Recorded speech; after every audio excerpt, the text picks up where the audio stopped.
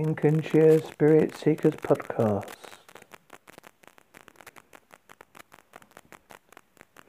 The Museum of Paranormal in South Carolina is not for the faint of heart.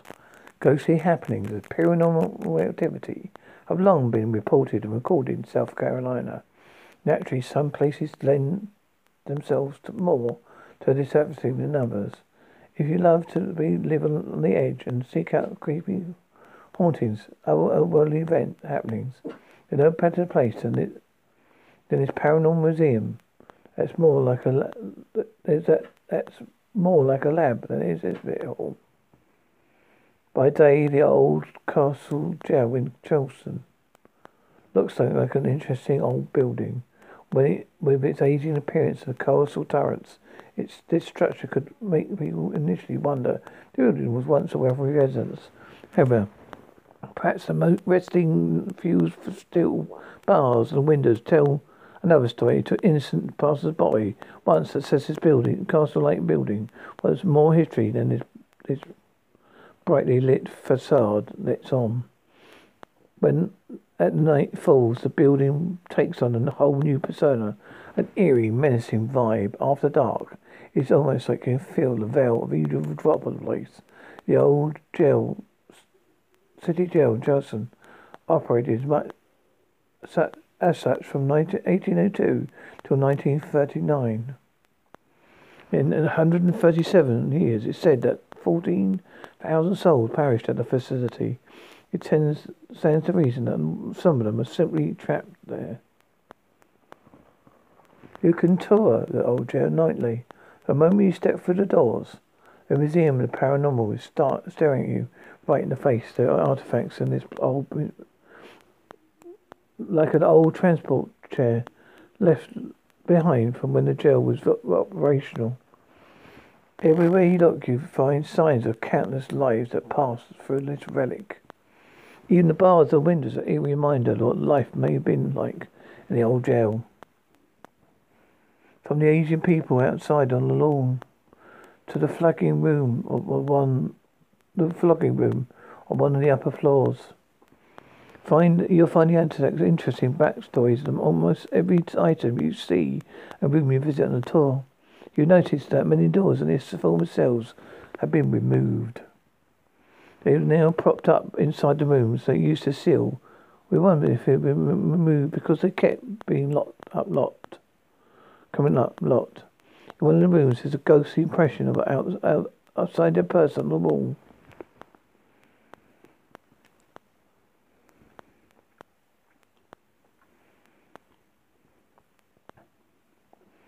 A tour here is like a totally interactive museum experience. You know what you find at home.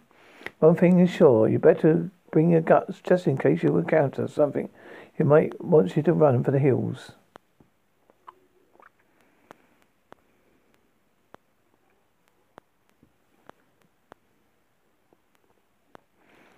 Apparently, it was a team from Hollywood TV show from Paranormal Investigators at jail in October 2016. Perhaps they attempted to spend the night. The Facebook post said that they left to hurry in the night, a big hurry due to the scare of an evil presence.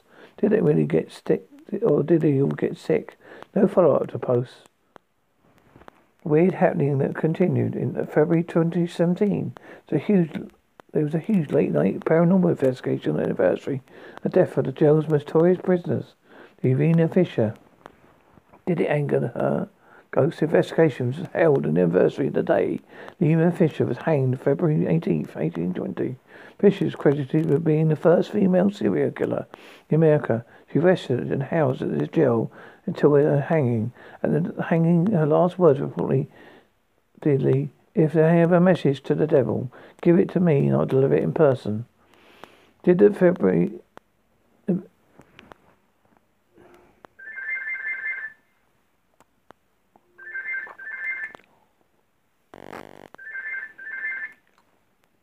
Oh, you've been listening to Lincolnshire Spirit Seekers Podcast, the Museum of Paranormal in South Carolina.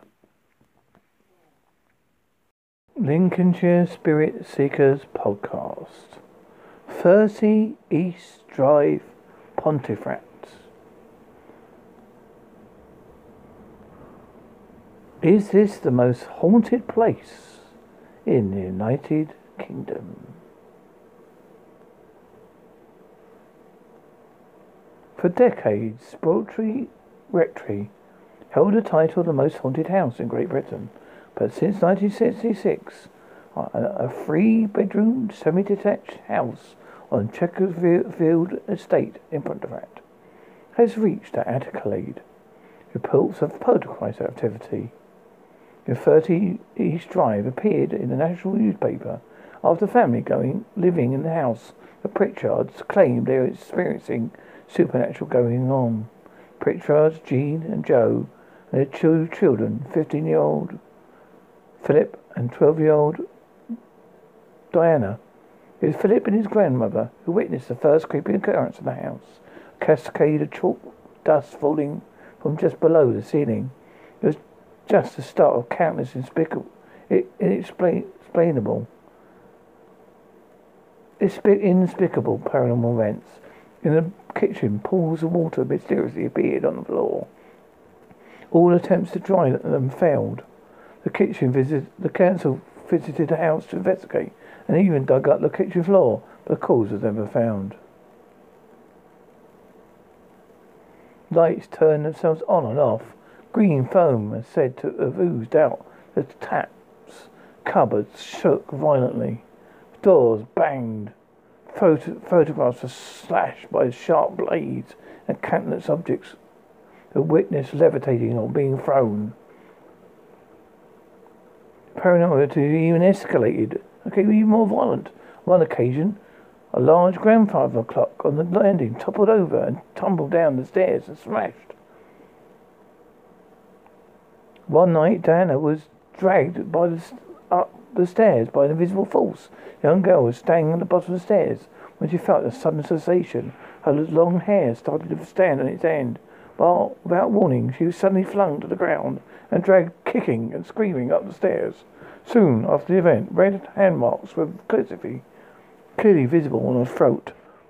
The nasty spirit behind the occurrences is said to be the ghost of a 16th century monk known as the Black Monk of Pontefract, also known as Father Michael, or simply Fred, is nicknamed by the Pritchard family. He believed the monk assaulted and murdered a young girl when he was hung on the gallows, which is said to be originally located on the land the estate was built on. He was thrown down a well and left for dead. The well is said to be right underneath number 30. The house is said to be haunted by the ghost of Fred's victim. A young girl answers the name of Emma.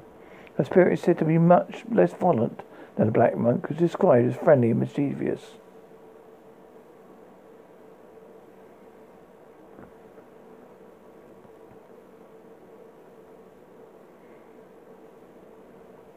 You've been listening to the